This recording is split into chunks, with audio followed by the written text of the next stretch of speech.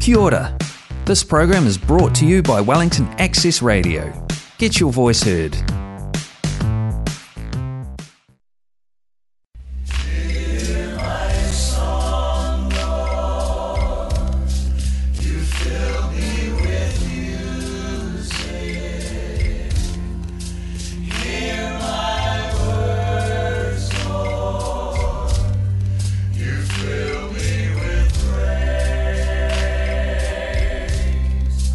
Take this moment.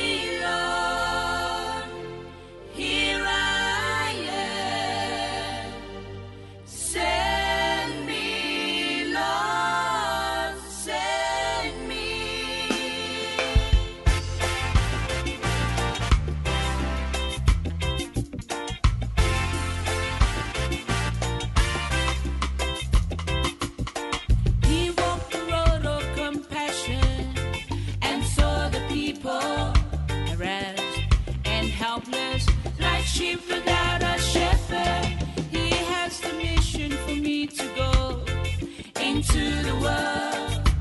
Teach them, baptize them, and make them all mine. Who would not send me, Lord? Here I am. Send me, Lord, send me. He walked the road of compassion and saw the people harassed and helpless, like sheep without a shepherd. He has the mission for me to go into the world, teach them, baptize them, and make them all mine. Who would go send me, Lord? Here I am. Send me, Lord, send me. He thought of me and made the time to come back, to come back. He offered me a drink when I refused to give him wine. He had a mission for me to go into the world, teach them, baptize them, and make them all mine. Who would go send me, Lord? Here I am. Send me, Lord, send me. He thought of me and made the time to come back, to come back. Offered me a drink when I refused to give him wine. He had a mission for me to go into the world, teach them, baptize them, and make them all mine. Who would go send me, Lord? Here I am. Send me, Lord, send me. Send me to the highways, send me to the byways, send me to the towns, Lord, send me to the fields, send me to the highways, send me to the byways, send me to the towns, Lord, send me to the fields, send me, Lord, here I am. Send me, Lord, send me. Send me, Lord, here I am. Send me, Lord, send me. Send me, Lord, send me.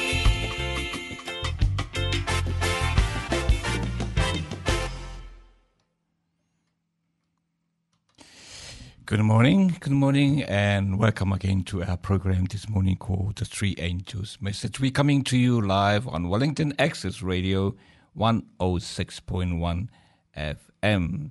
And first, we'd like to say thank you to everyone tuning in this morning. And if you're on your way to work or home, thank you for tuning in this morning. And we have to praise the Lord for his many blessings upon our program and also people tuning in this morning. Thank you to those who just happen to be here to tune in this morning. If you're from Auckland, if you're from Hastings, Hawke's Bay that way, tuning in this morning, thank you for making this moment to tune into our program this morning. Let me read our text this morning. You find that in the book of Revelations, chapter 14, verses 6 to 10, I think, as it reads. Then I saw another angel flying in midair, and he had the eternal gospel to proclaim to those who live on the earth, to every nation, tribe, language, and people. He said in a loud voice, "Fear God, and give him glory, because the hour of his judgment has come. Worship him who made the heavens, the earth, the sea, and the springs of water."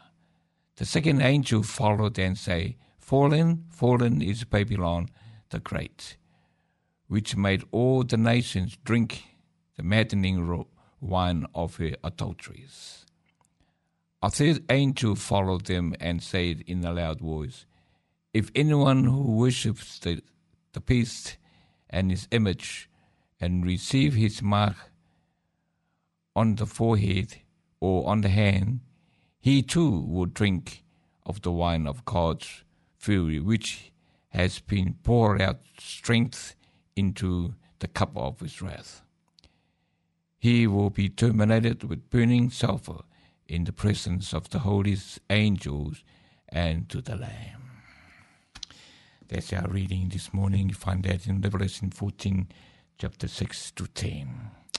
Friends, our topic this morning, or our message this morning, says, knowing the truth is not sufficient.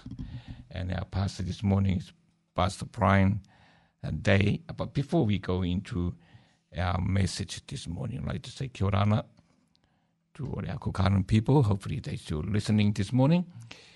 Kia ora ana ki koutou katoa toa. E korono mene tā tātou program I te pōpongi te karanga I te karere atanga angera e toru.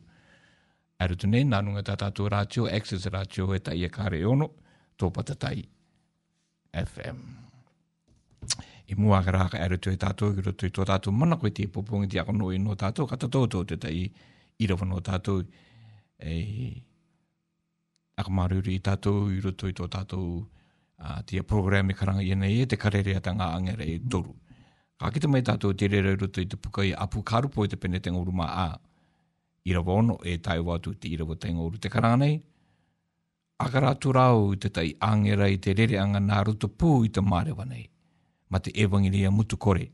E tutu ki te aronga e no I te ao nei. Ki te pā inua katoa. E te au kopu. E te au reo. E te au iti tangata. I te nākoanga matereo mata. Ka mataku I te atua. E aka kakai aia. Ko taioke ki te ora kautunga anga nana. E aka muri koto I aia. I te anga I te rangi. E te enua. E te tai. E te au ai pui pui ara. Waru maira te tai angere muninga o I te nākoanga e. Kua inga, tau oire maatara ko Papuronia.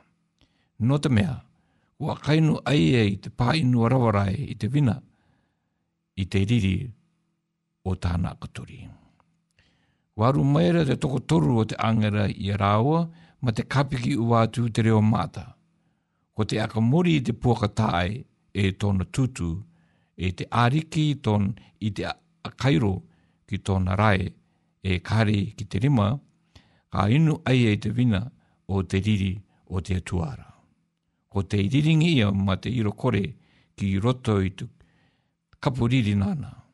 E akamamai ia aia I te ai e te io, ki mua I te aroaro o te au angera tapura, e ki mua I te aroaro o te puno mamoia. Tō tātou irawa te rā. I te tautu rāo no te mea, alai te tautia irawa, roto I te apu karupo te pene te marama a te irawa ono I tai wate irawa te ngoro te mea, ko te turanga I o te ia program te karangi ia te karere atanga angera e toru. Te o te heke kia ora ana koutou kātou tō. Tō tātou oramitua kātou tō I poneke nei porirua pera koutou I loa hati kia ora ana ki koutou. E pera koutou tō koutou ak perepere. Te ngutu are e pera koutou tā koutou e kare sia e tiaki nei I roto I te ie tātou. Pengata tātou era nei.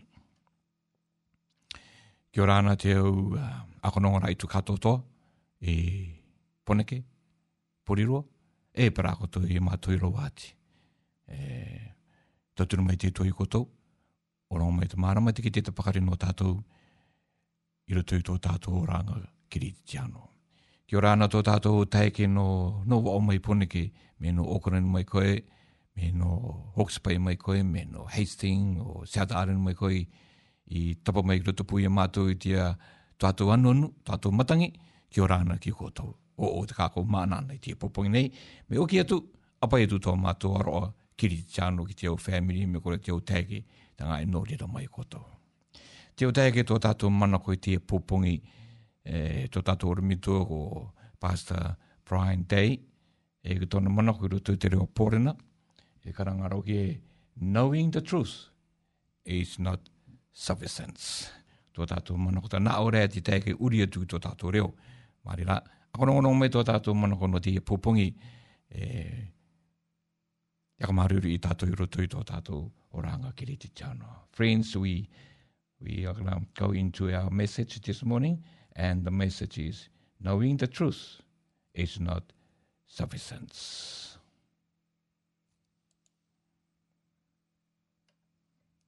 ABN Worship Hour.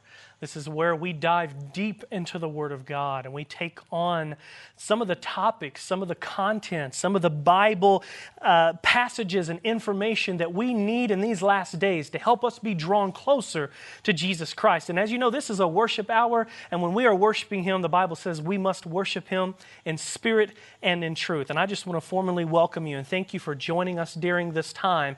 We are certainly going to uplift Jesus today. We're going to dive deep into His Word, as we're going to pray in a moment for the Holy Spirit to lead us to rightly divide His Word of truth. Because today we have a very special message.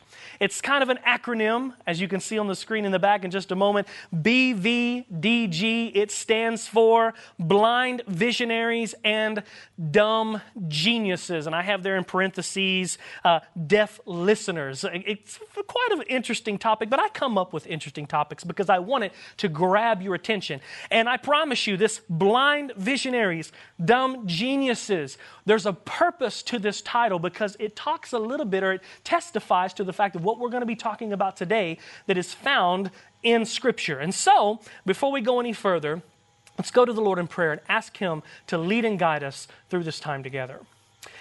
Our Father in heaven, Lord, as always, we are privileged and honored to be alive during these times, to be here where we are, where You have brought us at this moment. And Lord, it's such an honor to be able to stand here today and worship You, Lord, because You are worthy. You are good to us. You love us and You take care of us when we don't deserve it. And so, Father, we're asking today that as we open Your Word, give us the Spirit, the Holy Spirit, Lord, to lead and guide us in this study. That every scripture, every passage that we read, may it not just be text on a page, but may it speak to our heart and draw us closer to our Savior, Jesus Christ. Lord, this is a time in which we need revival, and this is a message calling us to revival. And so, Lord, wake us up, impart in us and give us, Lord, Your love, so that we can see as You see, hear as You hear, understand as You understand, Lord, and love as You love. We praise You and we thank You. And we ask this in Jesus' holy name. Amen. Amen. Blind visionaries and dumb geniuses. It was many years ago that I find myself making a transition from one church denomination to another, or from one faithful aspect and ideology of living to another. You see, I haven't always been a Seventh-day Adventist Christian. I was primarily, for the majority of my life, born and raised into the Oneness Apostolic Pentecostal Church. It is the most conservative, in fact, you could even say the most ultra-conservative form of Pentecostalism, charismatic Pentecostalism, that there is. And I was raised in this for more than 20 years of my life. But it's very interesting that at one point in my life, I was absolutely 100% convinced that the faith that I was in, the path that I was taking, the information that I had been taught, the doctrines and the principles of faith and the different tenets, theological tenets that I had received and that had been bestowed upon me as a youth growing up, I believed that all of those were 100% accurate and that there was no other truth to be known. Until one day that the Lord opened my eyes. Because there came a point in my life where I simply became honest with myself. And I simply said, Lord, if there's something that I'm missing, if there's something that I can't see, Lord, open my eyes that I can see. Give me the spiritual ear, because all through the Bible, especially through the book of Revelation, we hear the message echoed so loudly. Those who have ears, listen to the Spirit, because the Spirit is telling you something, right? The Spirit is speaking to us. And so very clearly, I'm saying, Lord, give me the spiritual hearing that I can hear what the Spirit indeed says to me and to the church. And also I find myself saying, Lord, give me the mind of Christ so that I can examine myself and that You can show me what it is that may not need to be there or that may need to be in my life that I have not adopted or that I have not accepted. And I remember praying that prayer, even though at one time I was 100% convinced I was right. I was in the right faith. I was following God with all my heart, mind, and soul. Jesus brought me out of one way of thinking to another because he opened my eyes. You see, I once was deceived, and I was unaware that I was deceived until I had genuinely approached God and said, Lord, show me, awaken me, dial in my spiritual vision. And so I can tell you with absolute certainty that the Lord did that. And I saw the error of what I was in. And God basically completely transformed my understanding and my thinking, my approach to living for Him, my understanding of what it means to be a disciple and a follower of Jesus. He took me from being blinded, and He opened my eyes and gave me sight. I was once in a spiritually deaf state, and He opened my ears that I could hear what the Spirit was saying to me. And of course, He opened my mind so that I can perceive and discern His spiritual path for my life. Today, I want to just preach to you today. I want to teach to you today. I want to appeal to you today, my friends, that we are living in a time like no other, where deception is the central theme, although it seems. All through the Bible, Old and New Testament, we find very clearly many, many different warnings, signs, and messages where God is simply trying to wake us up and trying to warn us that we should not be deceived, to take heed what we hear, to watch what it is that we set before our eyes, and to make sure that we have the spiritual mind of Christ, that we may not be deceived and turned away from the truth.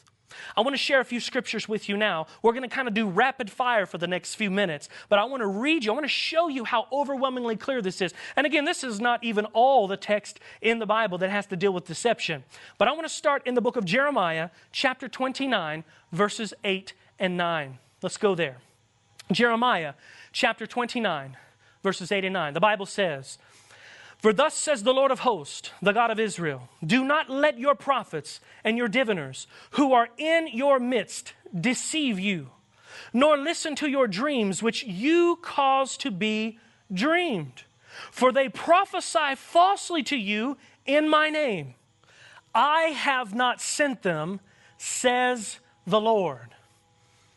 That scripture is powerful because what basically God is saying is that there are people out there that's going to come to you and try to speak to you on my behalf. They're going to try to tell you that I'm giving you a message, or that I've sent them to deliver a message, or perhaps maybe a dream that you might have had, or that someone else has had, or a vision of some kind that they're saying is from the Lord. What does he say here? He says, do not believe them, for they prophesy falsely to you in my name. I have not sent them, says the Lord. My friends, deception is a key issue throughout the Old and New Testament. But I can say this with again, absolute certainty, that if you study the New Testament responsibly and properly, you'll find that this issue of deception amplifies and picks up as you continue in to read the New text, or the New Testament text. In fact, let's go to Matthew chapter 24, because this is within the context of the great Olivet discourse that Jesus delivers to the disciples atop the Mount of Olives. And the very first words out of his mouth as he's about to deliver this famous,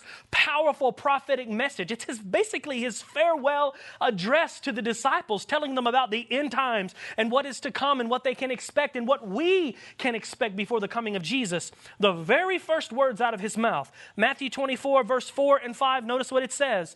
Jesus answered and said to them, "Take heed that no one deceives you. For many will come in my name, saying, I am the Christ, and will deceive," notice, not a few, but will deceive many. Again, you hear Jesus say this often throughout his time in his ministry. In fact, in that same Olivet discourse, right there in Matthew 24, if you skip down to verses 24 and 25, notice again what he says. He brings it back up. He says, "For false Christs and false prophets will arise and show great signs and wonders to," there it is again, "to deceive, if possible, even the elect." And then he says, "See, I have told you beforehand." My friends, I mean, it can't get any clearer than that from the master of the universe, right? Jesus is saying, look, one of the major issues in the last days is deception. People are going to be deceived left and right. Paul, who wrote the majority of the New Testament, this is a common theme in his writings as he brings it up and up again. Let's go to 1 Corinthians chapter 6, verses 9 and 10. Again, 1 Corinthians 6, verses 9 and 10. Notice what he says. He says, do you not know that the unrighteous will not inherit the kingdom of God? Do not be deceived. Neither fornicators, nor idolaters, nor adulterers, nor homosexuals, nor sodomites, nor thieves, nor covetous, nor drunkards, nor revilers, nor extortioners will inherit the kingdom of God. So he makes it absolutely clear here. He says, do not be deceived, because these type of unrighteous people will not make it into the kingdom of God. He basically echoes this same message over and over throughout his writings. 1 Corinthians chapter 15, verse 33. Notice what the Bible says. Again, Paul writes, do not be deceived. Evil company corrupts good habits. So what we're doing is we're trying to establish the validity of the fact that one of the major themes throughout all the New Testament, and I'm going to even go a step further and say, even in the great prophetic writings that you and I are supposed to study and be aware of and know, and in reference to how to prepare for the soon coming of Jesus, this is one of the central themes all throughout the Bible. God is sending a message through his messengers, through his prophets, to warn us that one of the major issues is deception, that it's going to plague not just the world, but as we're going to see in a little bit, even the church in the last days. Let's read another one here. Galatians chapter 6, verse 7. Notice again what Paul writes. He says, do not be deceived. God is not mocked. For whatever a man sows, that he will reap also, or that he will also reap. Ephesians chapter 5, verses 6 and 7. Notice what Paul writes. Let no one deceive you with empty words, for because of these things the wrath of God comes upon the sons of disobedience. Therefore, do not be partakers with them. Again and again and again. We see this also in Colossians chapter 2. It says, beware. This is Colossians chapter 2, verse 8. Paul again says, beware lest anyone cheat you through philosophy and empty deceit, according to the tradition of men, according to the basic principles of the world, and not according to Christ. My friends, did you catch that? Did you see that very clearly? Right there, he says, beware of those who cheat you through philosophy and empty deceit. My friends, there are people in this world that fully believe. This is where deception comes in. This is the very art and the very heart of deception.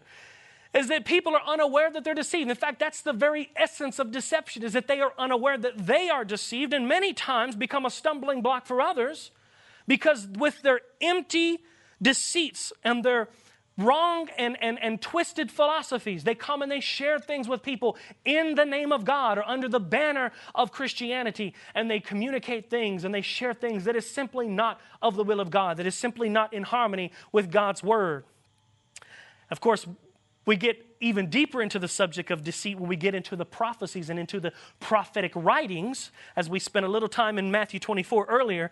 Now let's go into 2 Thessalonians chapter 2, and again read in verse 3 what Paul has to say about this leading Antichrist figure of the last days.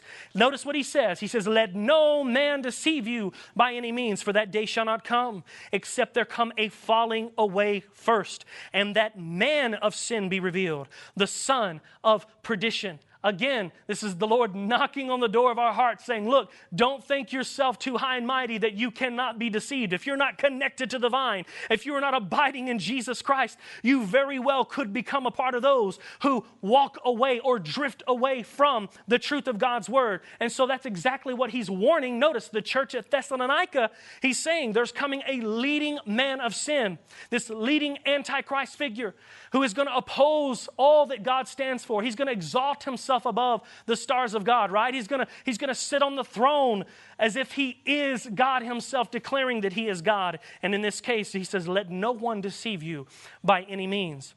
Of course, the beloved disciple John, who also would go on to write the book of Revelation, he writes this in his first letter and found in 1 John chapter 2. This is verse 26. Notice what he says. He's speaking to the church again. He says, these things I have written to you concerning those who try to deceive you. So even John is writing. He's saying, look, I'm writing these things to you. The contents of this book and the contents of this particular passage. I'm writing it to you to warn you, to inform you, to make you aware, to enlighten you of those that the enemy has sent out for the sole purpose of deceiving you. Even in the book of Revelation chapter 12 verse 9, when John was in vision on the island of Patmos and he saw that great vision of the woman and the child and the dragon. Notice, speaking of Satan himself, he writes in Revelation chapter 12 verse 9, he says, so the great dragon was cast out, that old serpent called the devil and Satan, who, notice, deceives not just a few, but the whole world. He was cast to the earth and his angels were cast out with him. My friends, this is vitally, vitally important that we comprehend this message. Because what we're showing here in the opening moments of this message is that we are living in a time when deception is greater than any other time before us. The devil has amplified his works. He has basically multiplied his efforts to try to distract and to try to lure God's people away from the truth, all the while they are believing that they are in Christ. My friends, that's deception. Speaking of that second beast of Revelation chapter 13. Again, the second beast, which we believe to be none other than the United States playing its role in the final events of Bible prophecy. Notice what it says there. Again, because it has been speaking as a dragon, just because it's being empowered by the same power that first beast is being empowered by, the devil himself. Notice what Bible prophecy says in Revelation chapter 13, verse 14. It says, and he deceives those who dwell on the earth by those signs which he was granted to do in the sight of the beast. Deceives, deception. Do not be deceived. You see this come up over and over and over. In fact, the word deceive appears more than 70 times in the Bible. I would say that that's a big deal. I would say that that's God's effort trying to reach out to us and say, look, I'm giving you the sign that you can't believe every little thing you see and hear. Make sure you're grounded in the truth. As we said earlier, the very essence of deception is that you're unaware that you are deceived, right? I have never met a person who, if you were to ask them, hey, are you deceived? That they just openly admit, oh yes, I'm living in a state of deception. I've never met anyone like that. Because everyone who is deceived believes that they're absolutely 100% correct in all aspects of their life, or at least in the aspect of their faith in Jesus Christ, and therefore they believe that they are in no wrong. And that's a scary state, my friends. In fact, I used to be there. I know what it feels like. It's a scary thing to know that you've been living all your life, the majority of your life, believing one thing. And that one thing that you believe, or those series of things that makes up what you believe to be the right faith, only to find out that all that time you were deceived. You weren't living in harmony by the truth of God's word. It's a scary, very eerie feeling to know or to feel at one time that you were just absolutely convinced that you were right, when in reality, you were actually not in harmony with the will of God. My friends, that's a very serious thing. In other words, you think you are in the light, but really you are blind to the fact that you are walking in darkness. You think that you know what's right, when in reality you are completely oblivious to the truth. And let me tell you something, as I'm speaking these words right now, there's probably someone at home or somewhere, wherever you are around the world watching this, and you're probably saying to yourself, well, Ryan, all of those things, of course, pertain to the world, because the world is lost and the world is deceived. But my friends, make no mistake about it, when you study the Word of God correctly, rightly dividing the word of truth, and you allow God to speak to you from the Word, let me tell you something, God does not hide the fact that in the last days, within the ranks of what we consider Christianity or the Christian church, there are many, many people who are aiding to this issue of deception, because the devil has made his way in and he has planted his tares. He has planted his deceits. And only those who are connected to the vine of Jesus, only those who are living according to the true word of God, are those who see and understand these deceits. In fact, what I would like to continue on with is I would like to look back at 2 Thessalonians chapter 2, verse 3. We read this verse earlier, but I want to highlight something very clearly. Again, we're talking about the church. 2 Thessalonians chapter 2, verse 3. Let's look and see what that says again. It says, let no one deceive you by any means. For that day, that is the second coming of Jesus, that day will not come, or it shall not come, except there come a falling away first, and that man of sin be revealed, the son of perdition. Now, what is this verse telling us? Let me highlight this very clearly because this is important. This is a prophetic verse, my friends. This is speaking about the state of the church prior to the second coming of Jesus. In fact, what this verse is telling us is that right before Jesus returns, there's going to be those, even in the church, who will be taking part in this great falling away that must occur before Jesus returns. Now, what's interesting is when you go and look in the original, I've brought this out before in some of my previous messages, but I want to highlight it again in case there's someone at home that has never heard this before. When you go into the original Greek language and you study out the word that's behind that phrase, falling away, it's the Greek word apostasia. Okay, it sounds familiar, right? Apostasia. It's where we get our English word or our English concept of apostasy.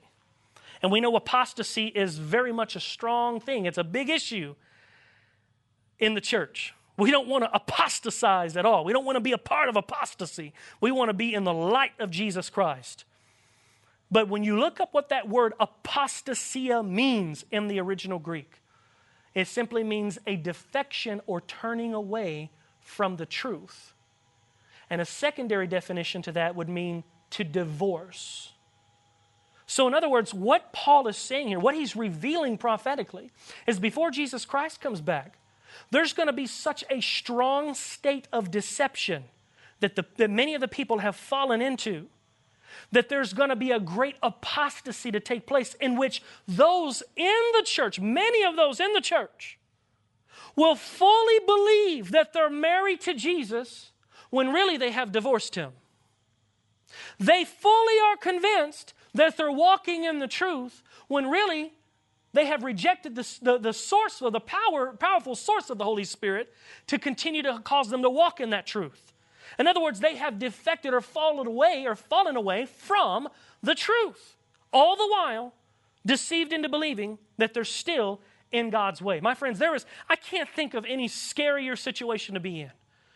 This is not a message to pull you down. This is not a message to discourage you. This is a message calling for revival and awakenness, to awake us to the reality that as we gain closer and closer to the second coming of Jesus, my friends, we are told that the Spirit of God is being withdrawn from this planet. And why is that? Well, we're going to reveal why that is in just a moment. But I'm just telling you right now, we don't need to be pushing the Holy Spirit away from our lives. We need to be inviting the leading, guiding power of the Holy Spirit in our lives, because if we have any hope of getting out of here, it's because the Spirit of truth is leading and guiding us, because we have humbled ourselves to its guidance. I want to make that very clear.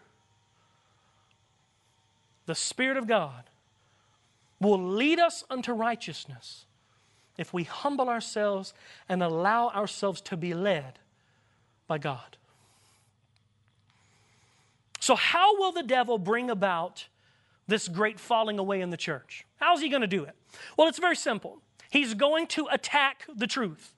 And you say, oh, Ryan, that's nothing new. The devil's always been attacking the truth, right? Well, of course he's always been attacking the truth, but he's going to attack the truth in such a way so to cause confusion and division even within the church of God.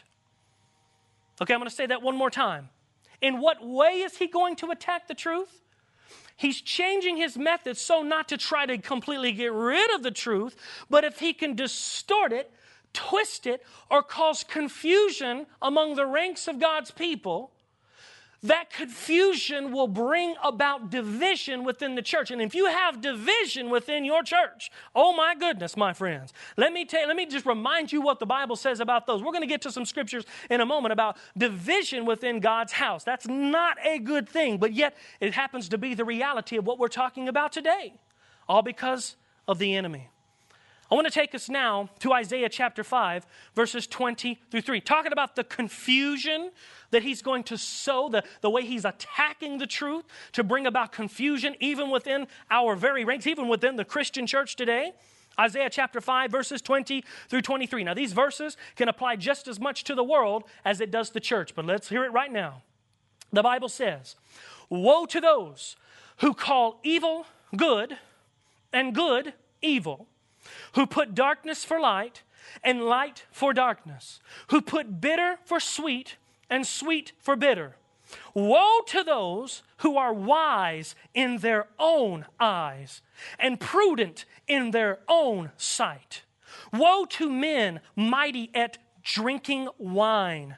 Woe to men valiant for mixing intoxicating drink, who justify the wicked for a bribe and take away justice from the righteous man." My friends, if there is ever a truer text in all of the Bible that could very much describe the state of not just the world, but also, it seems, even the church sometimes, and that is, it seems like that there's not any clear objective truth anymore. There's so much confusion and so much division that you got brothers and sisters in here that are calling evil good and good evil. So much confusion, so much that we have people in the world today who are saying that light is darkness and darkness is light. Something that's supposed to be right is wrong. Something that's supposed to be wrong is right. And so you just sow that much confusion and doubt in the minds of God's people, and it's going to cause confusion. And that confusion is going to bring about division. That's why Proverbs chapter 14, verse 12 says very clearly, "There is a way that seems right to a man, but the end thereof is the way of death." We live in a world today where everybody thinks that their way is right. Only because this amazing part of their body, I'm just going to say that, it's amazing muscle or organ that's between their head here, in their head. Many people believe that what goes on up there that's what's most right, the way they perceive things. But my friends, just because we perceive something to be right doesn't always mean that it's right. And just because we perceive something to be wrong doesn't always mean that it's wrong. Who is to decide if something is right? Who is to determine if something is wrong? My friends, it's the Word of God. It is God, the creator of the universe. But yet we are living in a world where even people today are taking this very word, they're twisting it to their own destruction and calling that which God said is right, they're calling wrong. And they're saying that which is wrong, that God has clearly described and declared as wrong, they're saying it's no longer wrong, it's okay in the sight of God. Confusion. In fact, that scripture I read earlier in Isaiah chapter 5, it goes on to say, woe to the mighty men who drink wine. Woe to men valiant for mixing intoxicating drink. My friends, do we have a prophetic warning, a prophetic message in the three angels' messages? In fact, more specifically, the second angel's message that warns us of a harlot who has some wine that she has made the world drunk with. And you sit here today and you say, "Oh, but Ryan, there's no way in my church. There's no way in my church that people are drunk on Babylon's wine." My friends, whoo! You see, at the very core of this dilemma is pride and selfishness. Self-deceived intoxication. Babylon's intoxicating wine causes confusion. And confusion brings about not unity, the opposite of unity. It brings about division. Remember I said how Jesus spoke on the subject of division and how God's church must not remain divided? Well, let's go to Matthew chapter 12. You're going to see here that Jesus has been challenged by the Pharisees.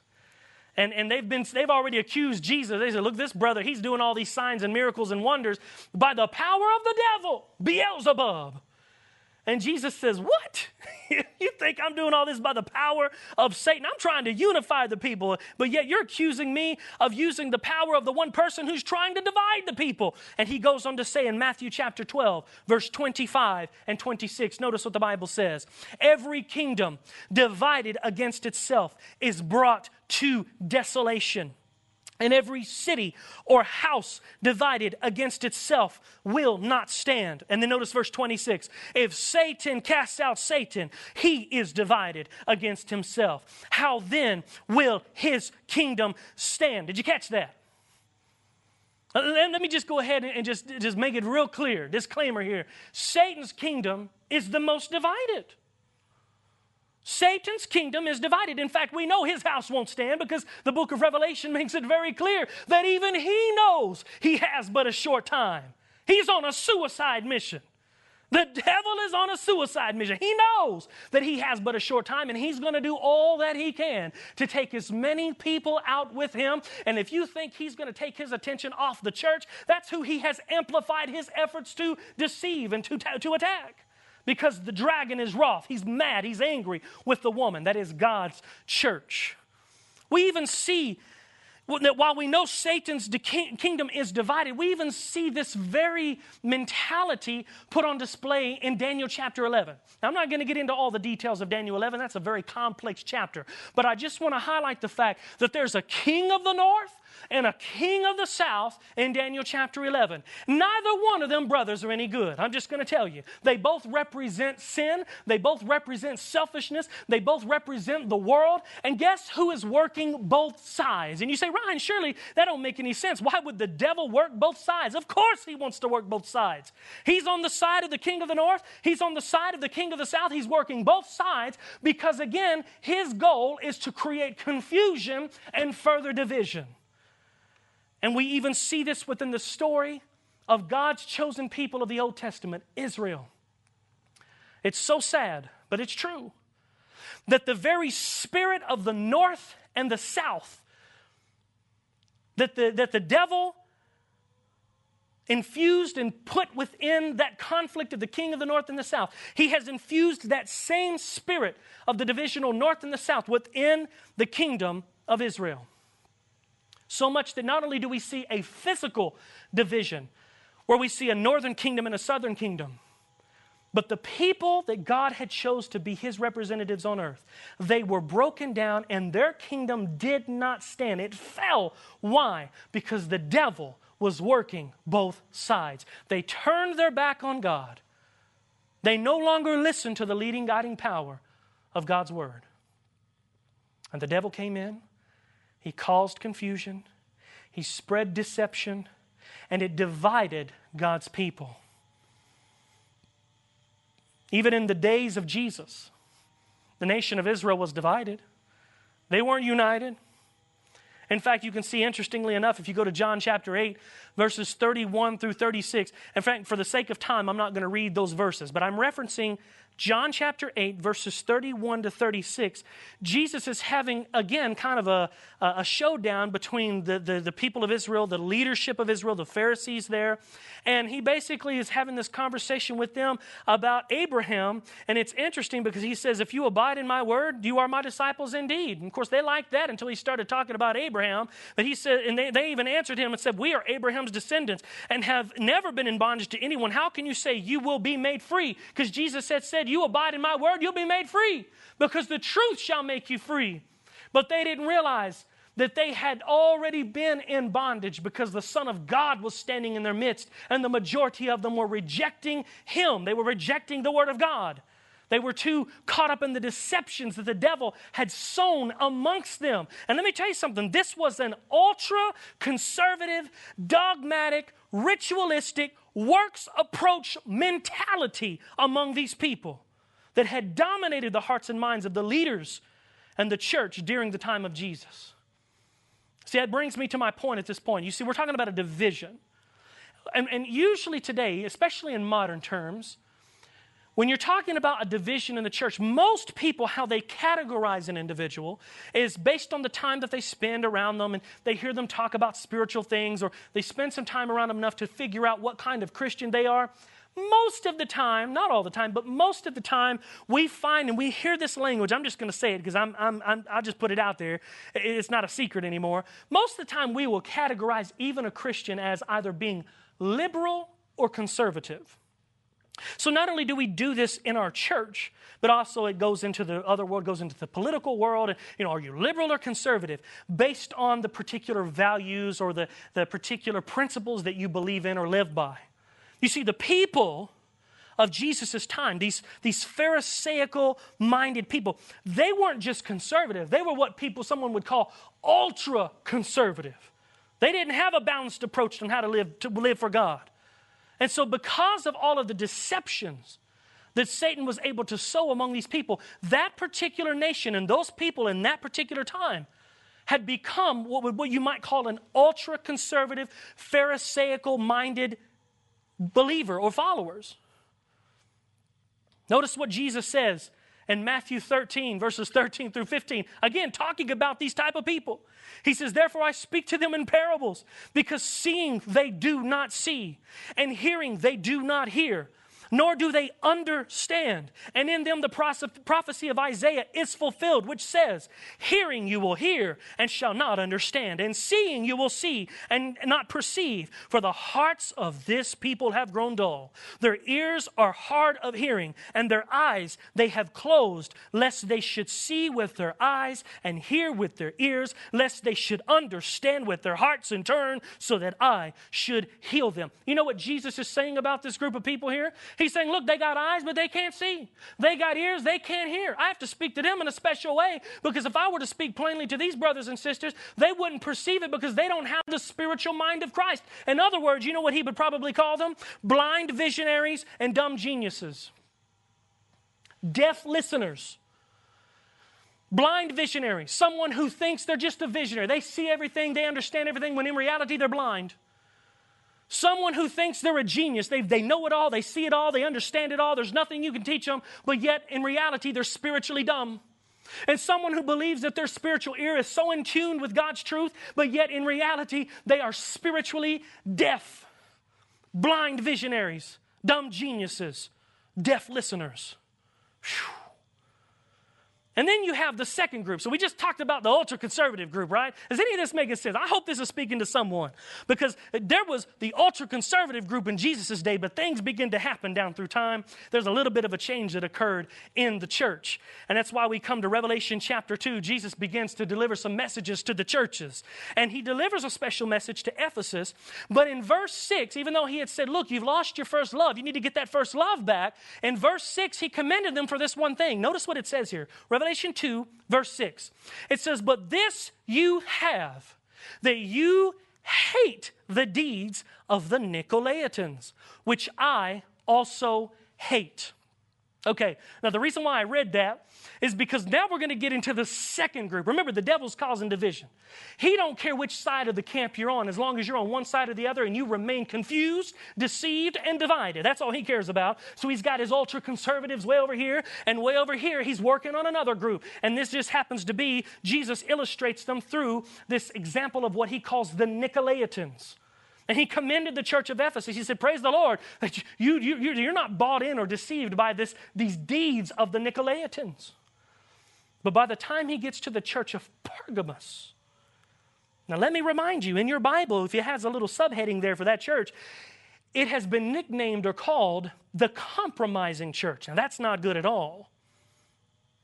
So that by the time he gets to Pergamos, this is what he writes in Revelation 2, verses 12, 14 through 16. So verses 12, 14 through 16. Revelation 2, this is what it says. And to the church in Pergamos write, I have a few things against you, not because you have there those who hold of the doctrine of Balaam, because you have there those who hold the doctrine of Balaam, who taught Balak to put a stumbling block before the children of Israel, to eat things sacrificed to idols, and to commit sexual immorality. But then notice what he says in verse 15. Thus you also have those who hold the doctrine of the Nicolaitans, which thing I hate. And then he says, repent, or else I will come to you quickly and will fight against them with the sword of my mouth. There's something about these Nicolaitans that, God uses the term or the word, the concept. He says, I hate it. When the Lord of the universe says, I hate it, my friends, your ears should perk up. because he's saying it about these Nicolaitans. Now, who are these Nicolaitans?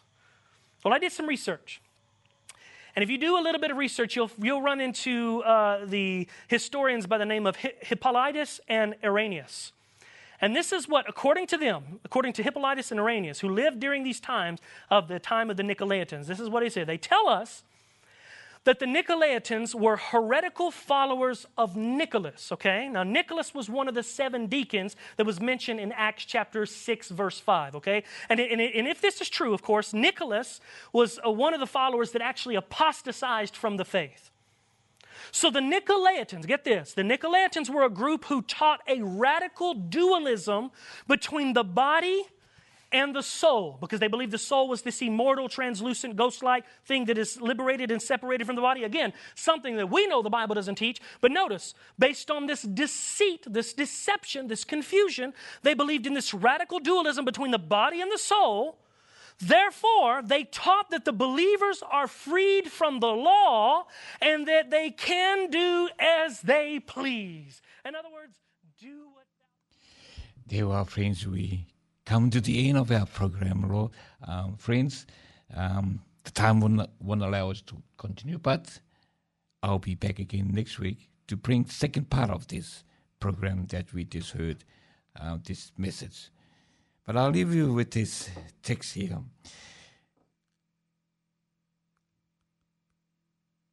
It says in 2 Thessalonians chapter 2, verses 3. This is to finish off our program. It says,